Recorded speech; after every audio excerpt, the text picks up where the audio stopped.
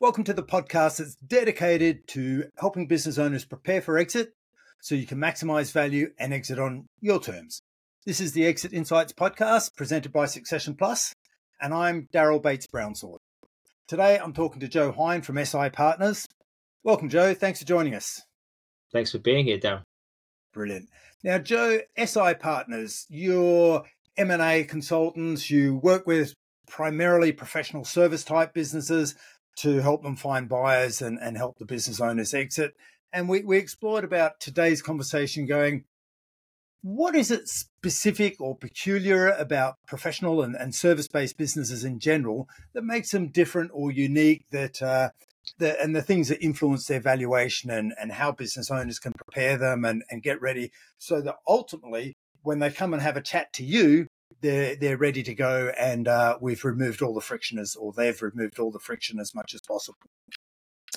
So why don't you give us just before we jump in, a little bit about, I guess, yourself and what I guess is attractive to you when it comes to working with a potential client. Sure. Great. So look, as you said, my name's Joe Hine. I'm one of the partners at SI Partners. We have 5 partners across the world, and we trade with clients from the USA through Europe, the Middle East, and all the way out Asia and Australia and up to Japan. We are, as you said, we're specialists. We mainly work in the professional services sector, and our focus is working with entrepreneurs to help them build and realize value in their businesses.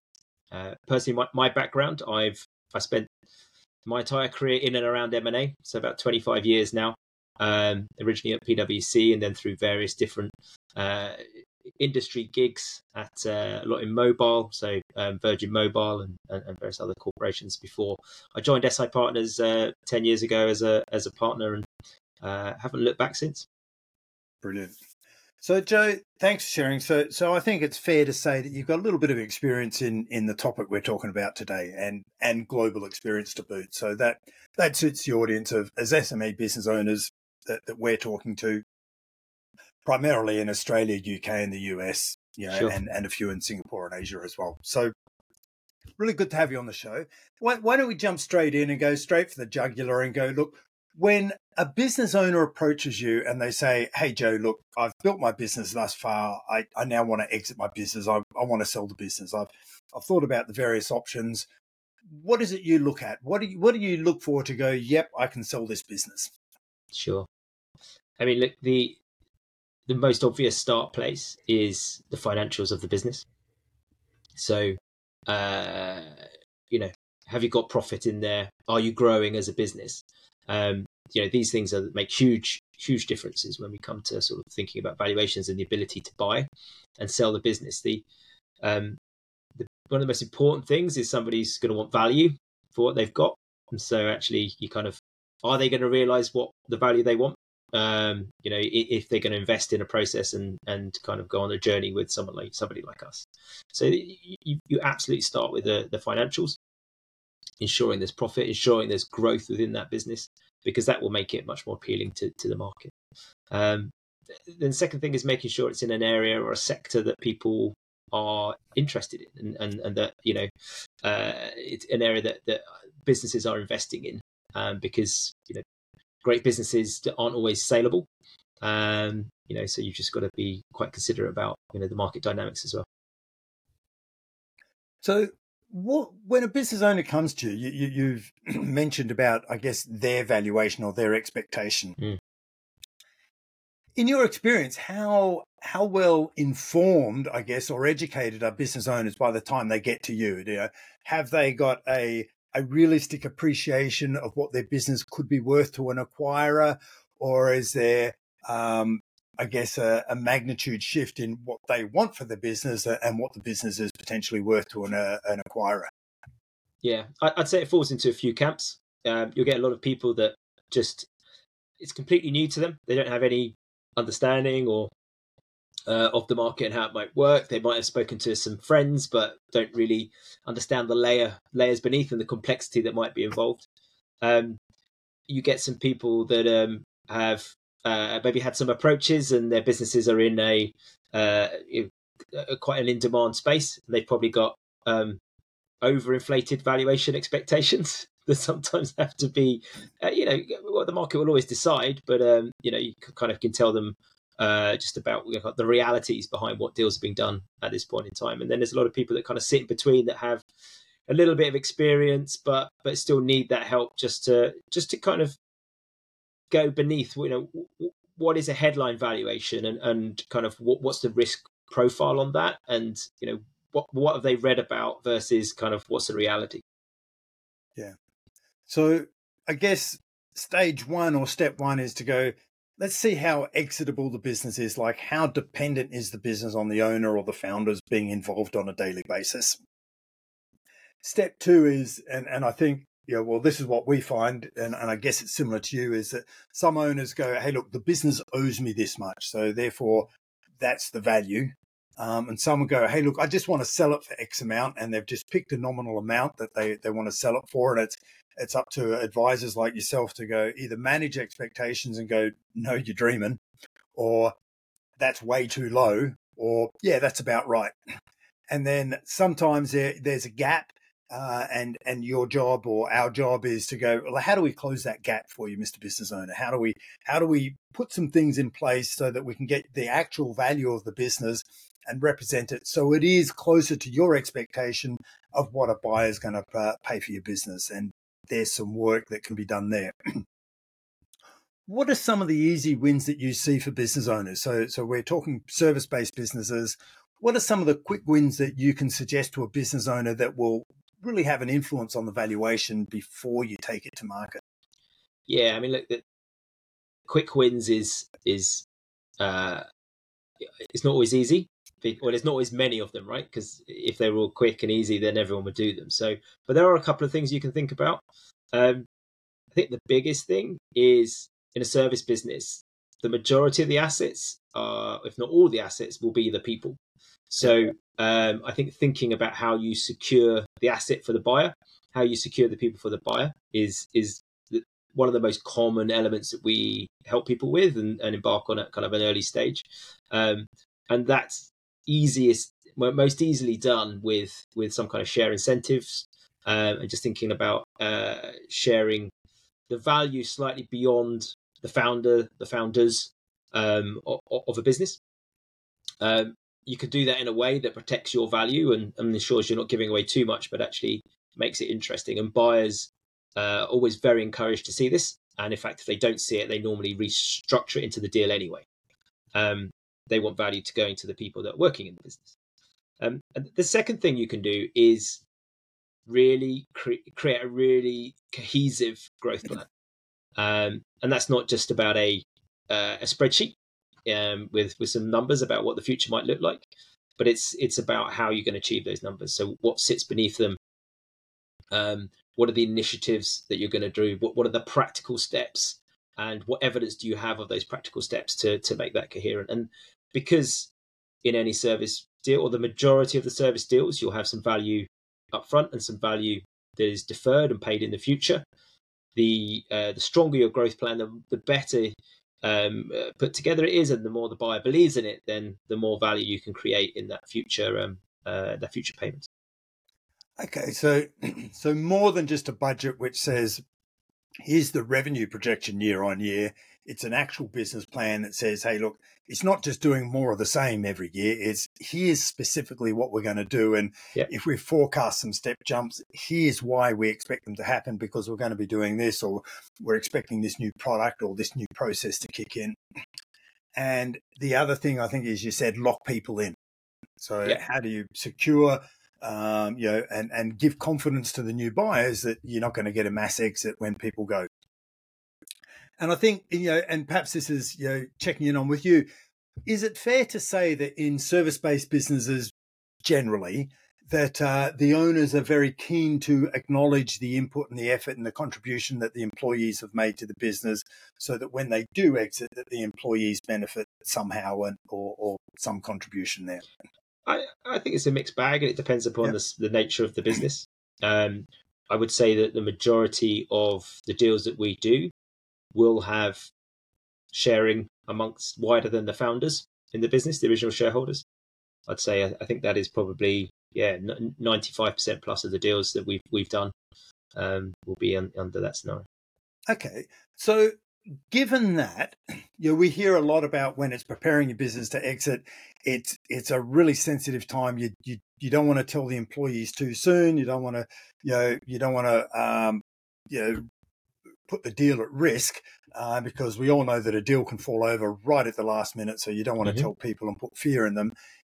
If you're incentivizing the people to stay, at what time do you let them know that, hey, you're thinking of exiting the business, or do you just put these share incentives in and go, hey, look, for one day maybe we're thinking of at some point we're going to exit the business. People look at owners and they see them getting older and they start to put 1 and 2 together. So if business owners go, hey, look, let's have some incentive plan so that you all benefit at some point when we do exit the business. We've got no specific plans, but we just want to let you know this is the culture of the business, that we want to incentivize you, or if it's just the key management team or the key people, the key influencers in the business. Do they let them know ahead of time, or do they put something in place when the deal's being negotiated to lock them in? What do you see happening there? Yeah. If you're doing it when the deal's been negotiated, it's too late. Right. For the majority of occasions, because for many of these schemes, you have to get capital treatment, which is obviously what we want because it tends to be favourable in the majority of tax jurisdictions. But to do that, you have to have a low price for any kind of share options that you give people to ensure that they get a capital gain, a capital uplift. And the deeper you are into a deal, then the harder it is to argue the value of the business is very low. So to actually trigger and to create a gain. So you kind of have to do it a while out. And for me, there is 3 potential touch points with your team. I mean, clearly the first one is, instilling the share options with someone, or put them in for your senior management team or whomever it is within the business. It's a moment of sensitivity, because if you say, here's some options and I've got no plans to sell the business, then it's hard for someone to attribute any value to that. So therefore, it's a waste of your time and your effort, right? You're really trying to, kind of create an incentive for people to stay. So you kind of need to help them realize that it's something that may happen in the future, that kind of the timing on it is uncertain, but actually kind of I want to make sure that you are there and kind of participate on it. But also help them understand the value that they might attribute to that. I mean, and that's critical, because you can't, if you say you've got 1% of a company, that's great, but what does that mean to me? And you've really got to think that through quite carefully. The second touch point is just as you're going along the journey, and I would not advise sharing any details of conversations or transactions you're doing. I would advise, though, that business owners are candid about their desire to grow the business and their desire to look at all avenues and opportunities to do that. So, i.e., M&A is not off the table, but it's not necessarily on the table, but I'm open-minded to it. If that's something that you believe in and the journey that you want your company to eventually take, because you're taking that kind of surprise element out of it, and you're able to also, and for all the deals that we do, in fact, the importance of them is always to look at growth and to look at, the reason why you'd bring a partner into the organization, someone to buy the business, is really to facilitate growth. And that's where the strongest deals come from, the strongest valuations. And then sort of, let's say, the third touch point is absolutely at the last minute of when you have somebody at the table. They're destabilizing in the business. They take people's eye off the ball. The thing that will kill a deal, there's 2 things that kill deals. One is time, just takes too long for whatever reason. People aren't moving quickly enough. The second reason is the performance of one of your businesses goes south, and it's normally the performance of the business that's being acquired is most likely, because then the buyer will say, I can't justify the price because your performance is not what you said it was going to be, and we've lost some trust. The people that deliver that performance are the people in the business. So you've got to keep them, very, very focused on what you're doing, and keep the group very, very tight. Okay. And just going back to, I guess, those first earlier points you're making when you're talking about incentives, I think you were alluding to the fact that in the UK, there's some pretty attractive tax advantages if you create some incentives upfront for your key employees that can be lucrative upon exit. And that's correct. I mean, in the UK, it's perhaps the most tax advantageous regime, that you can get very, very favourable options. The government likes share ownership amongst employees, so they encourage it. However, it's not just in the UK.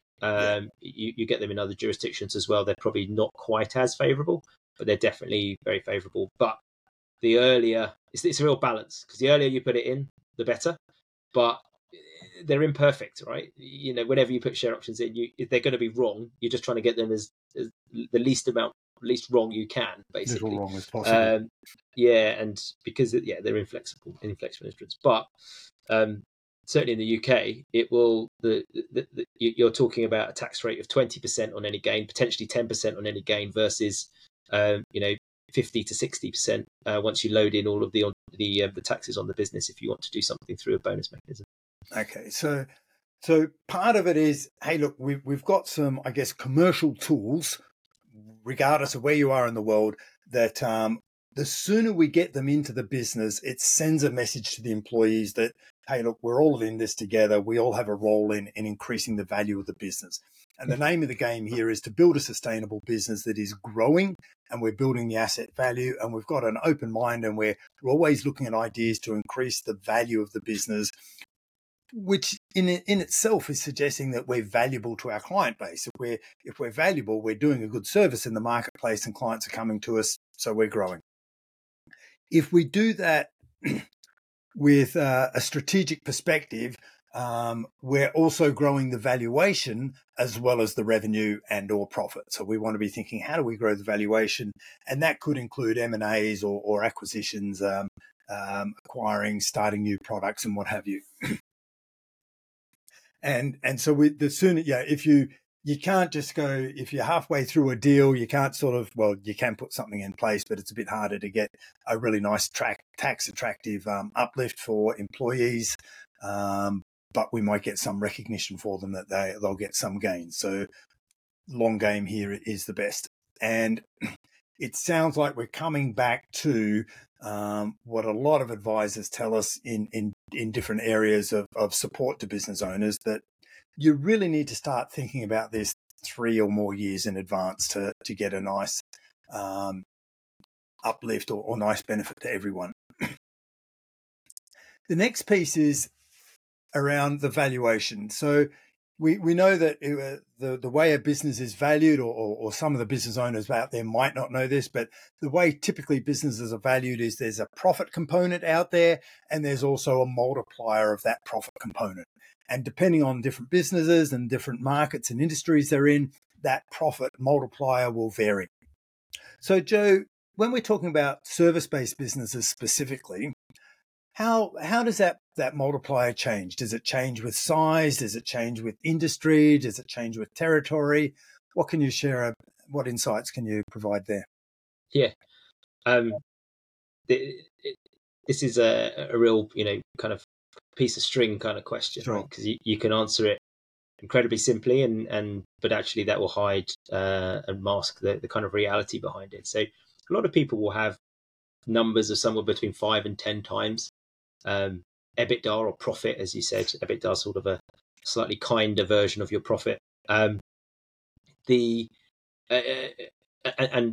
of think that's what they might receive, and they're probably right. In most scenarios, that's kind of where you'd end up. But there's quite a lot else behind that, and such a big part of it is the risk and reward. So kind of the more value you receive up front, the likely that you have a lower overall valuation, but the more risk and uncertainty you're likely to take on, then the higher valuation, the more value you might receive, which is kind of obvious at one level. And it would depend upon your appetite as an individual and the type of buyer that you want to buy. And there are, I guess the most important thing to consider when you're talking to a buyer about selling your business to them is how are they valued as a business? Yeah.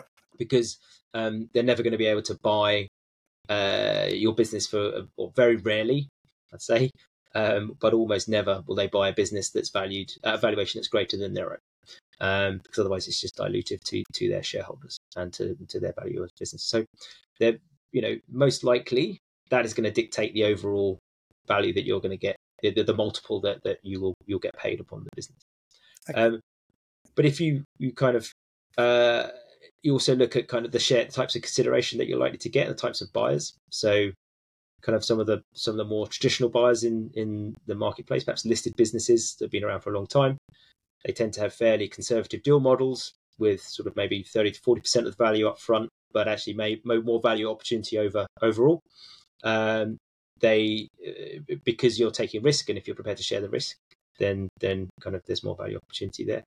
A lot of the consultancies or particular and US style businesses, US style deals, sorry, they have they'll sort of fix the value, so there's less opportunity for upside, but you might get 40, 50, maybe 60% of the value up front, potentially higher in that kind of deal, but the remainder of the value is much smaller and perhaps much shorter in terms of the period of time you have to wait to get the money, and perhaps less onerous in the things that you have to do to receive that money as well. And the third type of deal that we see at the moment is where you're selling to a business that is on a journey themselves, a buy and build strategy, and they will offer you part cash and part shares in their business. And that may be because they're listed, it may be because they're private equity, or it may be because they're a private individual. The first two are more favourable than the last one because you have greater certainty of liquidity over those shares. And the private equity one is perhaps one of the most common in the marketplace at the moment, where people will offer you shares in their vehicle to go on that journey with them to allow you to kind of benefit from value at the secondary sale.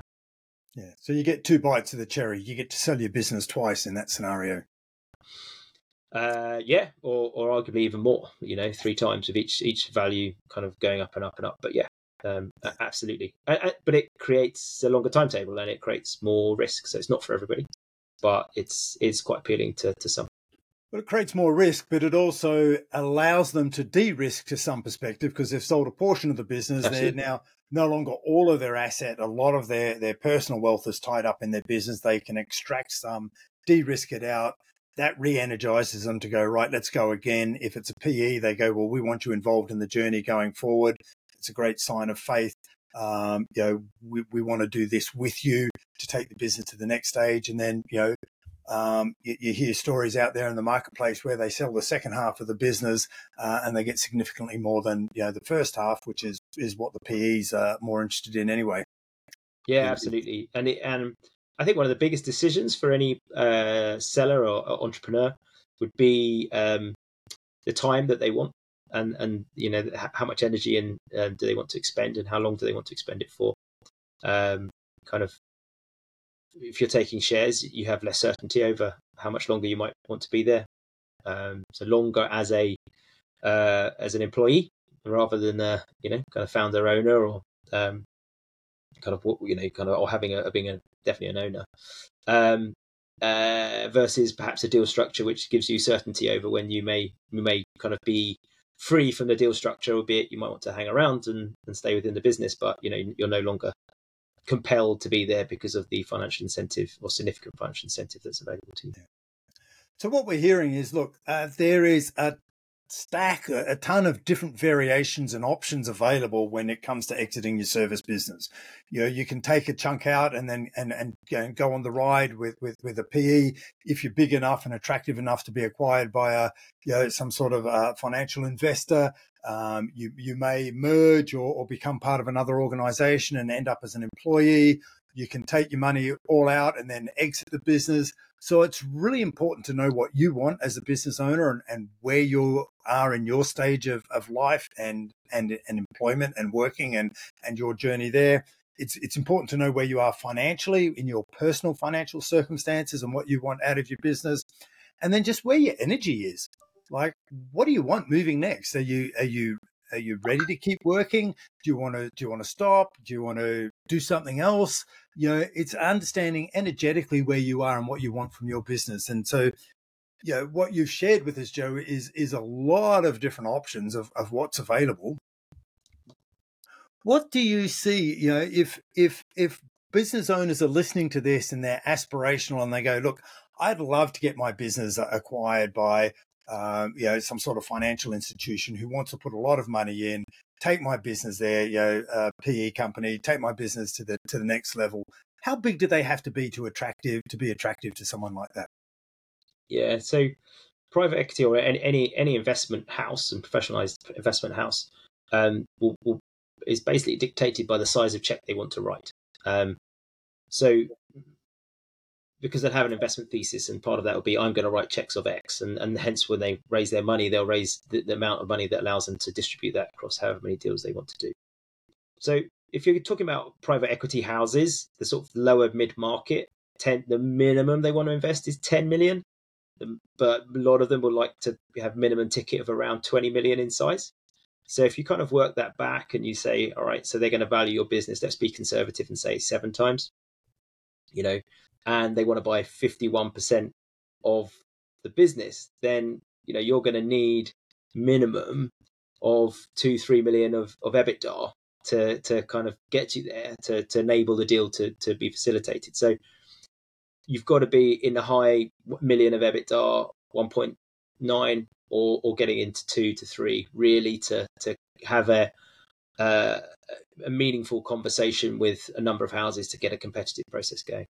The exception to that is if you are in very, very in demand and desirable spaces, that AI being the obvious one at the moment, that people might value businesses, give a much higher valuation to businesses, and therefore allow them to write that check, or they may reduce their check size to get into that market.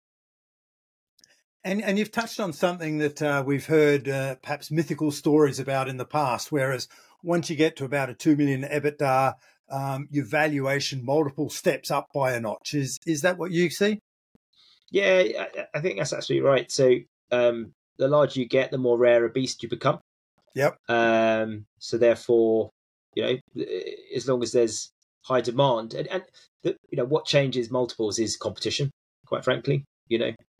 That's the only thing that really drives a significant amount of value. So you're rarer, you're more in demand, there's less opportunity, so there'll be more people who want to come and have to try and acquire you, and hence drive your multiple up. So that's absolutely correct. Okay, so and if someone's got, let's say, less than a 2 mil EBITDA, what are the options available to them? The most common options for someone who's half a mil to 2 mil sort of range. Yeah, I mean, look, so they are. There's still loads of options available to people. I think if you're getting close to 1 million or beyond 1 million, it really puts you on the radar of a lot of businesses that are out there. Like I said, and you can go through those groups, kind of whether it's traditional listed businesses that might be looking, whether it's consultancies that are looking to add to their, technology consulting businesses that are looking to add into their capabilities or geographies into their portfolios. You might not be ready to go to private equity as an initial investment, but actually the private equity in service-based businesses, the only real justification, as far as I can see, or the 90% of the time, will be for a buy and build strategy. So there will be private equity-backed businesses that want to come and buy you. And there's also options around just doing it yourself, like management buyouts. And in the UK, again, there's a tax-efficient ways of doing that. But we've done 2 or 3 of those over the last kind of a couple of years, because they're quite appealing for people to sort of retain control of the process. So it's almost, at the moment, nothing's off the table, because it's a very, very dynamic market, and it remains so. In fact, we've got more buyers than sellers in the marketplace at the moment. So I'd say you kind of never had more options. Yeah. And it relates back to, as you were saying earlier, about your risk profile, because you can get to a certain size, then start acquiring a few of your competitors or the other players in the market. You can increase your business size that way, acquisition it up. You may end up with more shareholders in your business, but you then become more attractive because you're a larger player yourself. Yeah, absolutely. I think buy and build strategy is something that we've seen over the last 2 or 3 years, becoming of increasingly common. Much more ambitious entrepreneurs, and it's a great way of driving more value through your organization. It's got to be done very carefully. It's going to add, if you're embarking on an M&A strategy today, it's going to add 24 months to your ability to sell from just standing start, because it'll take you 12 months to do the deal in normal circumstances, and it'll take you 12 months to integrate it before you can really go to market. So it definitely kicks things down the road. But in terms of accelerating it, it's there if it's strategic. And don't forget the opportunity cost of doing it. It's going to cost you, even a small deal of, I don't know, £1 million of revenue is going to cost you 50, 100, 150 grand of management time, advisor fees, to kind of get it right. So you've got to get quite an uplift on that to make sure you're getting return on investment, and your time's not, and money's not better spent elsewhere. Yeah.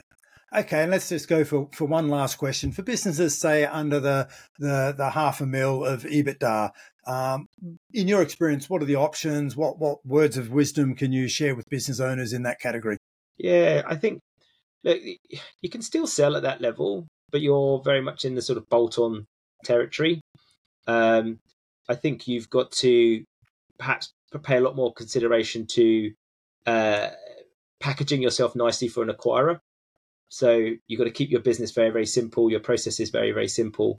Ensure you've got sort of robust client relationships, so that they're kind of far less of a concern. And similarly with your kind of clients. So the way you're most likely to sell your business then is actually by making relationships as early as possible, because it's going to be, people are going to need to trust you. So building strong ties with other organizations, or kind of just even networking, getting out into the market is going to be essential, so that if you want to sell your business, people already know who you are and know what you do and trust you. Brilliant. So the scales or the options and the attractiveness changes the bigger you get, but every business owner starts somewhere, and everyone started at a small business, and it can be quite lucrative if you prepare properly and you prepare 2 or 3 years in advance, by the sounds of things. Correct. Brilliant. Hey, Joe, I really appreciate you sharing your exit insights with us. I've got one last question for you, if you don't mind. What's the so I ask this to everyone who joins us on the podcast, and that is, look, we've covered a lot of territory today. What's the one key message you want listeners to take away from the wisdom that you've shared with them today? I think it's if someone is starting to go on this journey, or thinks that they want to realize value at some point, I think it's so much of it's about the time at which you start to switch your attention to it. You kind of switch yourself too quickly, and kind of it can be quite disastrous on the business. Switch yourself too slowly to it, and you might miss out on opportunity. And so I think you've got to start gearing up with 1 to 5% of your time, just considering this and building up your understanding, potentially working with somebody else that can help you with that, so that you're getting to 10, 20%, kind of a year out, and then once you're actually getting very close to it, you can switch to sort of kind of 100% if you like. So start early, but just start in the right way. Brilliant. Joe Hine, thanks for sharing your exit insights with us today. Brilliant. Thank you, Daryl. Pleasure to be here.